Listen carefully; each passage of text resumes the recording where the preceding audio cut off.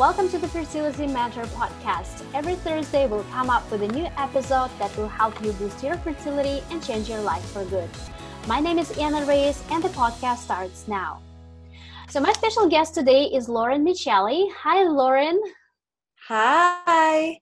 I'm super happy to see you back on my podcast. I'm so happy to be back. Thank you so much for inviting me. That's awesome. So today we'll talk about the top 3 foods that will help you cooperate with stress and benefit your fertility. So for those of you who didn't have a chance to listen our first episode with Lauren, why don't you tell us a little bit more about yourself and what you do? Thank you so much. I will do. So I'm a certified holistic nutrition consultant and career and executive mentor and a stress management expert. So I help professionals overcome overwhelm, feeling stuck, and looking to advance their career and their well-being. That's fantastic. So, and how nutrition can actually nutrition help to cooperate with emotional stress, and how? Yes. So when you're stressed and your body starts going out of balance and your cortisol levels rise, and it's super disruptive to your digestion, to your sleep, to all different parts of your bodily function, having a diet that focuses on what you need to, I'm going to use the word rebalance, but basically reset itself holistically inside out, becomes super important. So some things that we're going to focus on when you're stressed to rebalance is a whole food diet. So what I mean by that are foods that are not processed. A processed food has been stripped of its nutritional value by undergoing some form of processing. So for example, pasta has been processed. Cereals, they've been processed. But fruits and vegetables are in their whole form. So that's layer 1. Right. And then we dig a little deeper to figure out, well, which of those whole foods should we focus on, right? And that's where today's podcast comes in. Wonderful. So basically, it's anti-inflammatory diet, right? So we're excluding all foods which went through the factory. So Right. that will be all refined and processed foods. Mm-hmm. And how is it different would be from the paleo or autoimmune protocol? Or is this basically what we'll be talking about? You know what? All very similar, overlapping. Paleo is focused on a whole food diet. Autoimmunity and anti-inflammatory, all the same, focused on non-processed whole foods. An anti-inflammatory diet focuses on antioxidant-rich foods to try and counterbalance that inflammation. So inflammation is the body's response to triggers like stress, infection, toxins, these things that affect your mind and your body. So again, with the gut dysfunction, you can see things in changes in your skin, in the way that you're sleeping, in your level of illness, if you find yourself getting sick frequently, all ties together. Right. And when you're under stress, especially when you're going through fertility, right? Especially for those women who are going through fertility treatments, that's definitely will be super applicable, because you want to make sure that your body is back into balance and you're helping nutritionally to get your body back into balance. And by balance, what I mean is like trying to plant a seed in the middle of desert versus trying to plant a seed in a luxury garden. So we all know where the seed is going to succeed. So it's absolutely the same within your body, absolutely the same processes. Yep, couldn't agree more.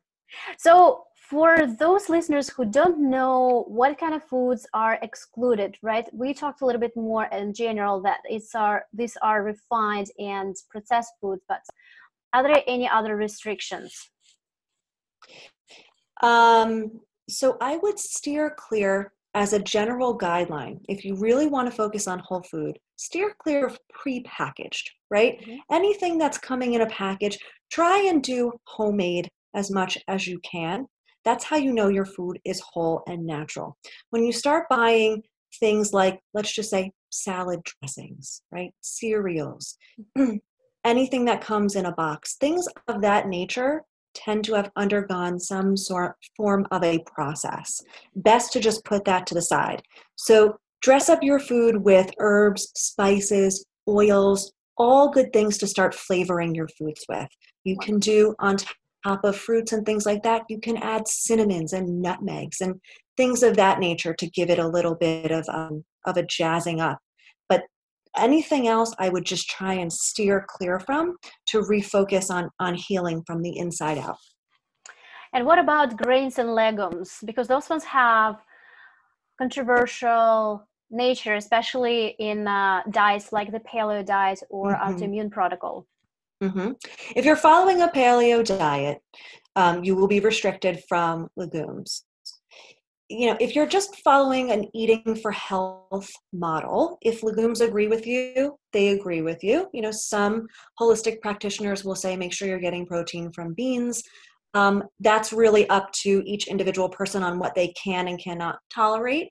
So when we say legumes, for those who don't know, we mean things like garbanzo beans, also known as chickpeas, or string beans, things of that nature are legumes.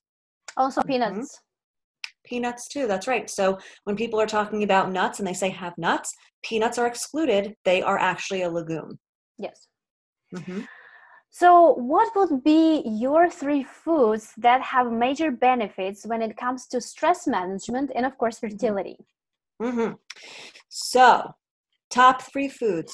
1 is going to be in the cruciferous vegetable family. So by that I mean foods like broccoli and cauliflower and Brussels sprouts. They are filled with vitamin C for immunity and fiber. So vitamin C is super important. When your cortisol levels are on the rise from stress, it's really depleting to your vitamin C and it weakens your immunity. So you're going to want to replenish that. So these are great foods to do so. Also, leafy greens such as spinach and kale are also high in vitamin C, supports your immunity, and they're high in vitamin K, which is also great for blood clotting and strong bone building, things of that nature. And then my last recommendation is to go for some really good fats. Okay, good fats are whole food fats like avocados. Whole food fats are very cooling to inflammation. And avocados in particular are really high in potassium, so really good for hydration, and they're high in fiber. So a win all around. Yes, absolutely. Good fats are super important because they're the part of our membrane in cells. And these are also important for our guts because these are the cells in our gut which protects us. That's really great totally recommendation. Right. Thank you. So if somebody will be interested in working with you, how can they find you? You can find me on Facebook. So I have a page, Lauren Michelli Coaching. So Lauren, MICCHELLI Coaching, or you can shoot me an email at laurenmichellicoaching@gmail.com. Wonderful. And we're going to attach those contacts in the description to this podcast.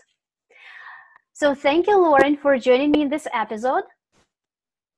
Thank you so much, Anna, for having me. Always a pleasure. It was my pleasure to have you in here.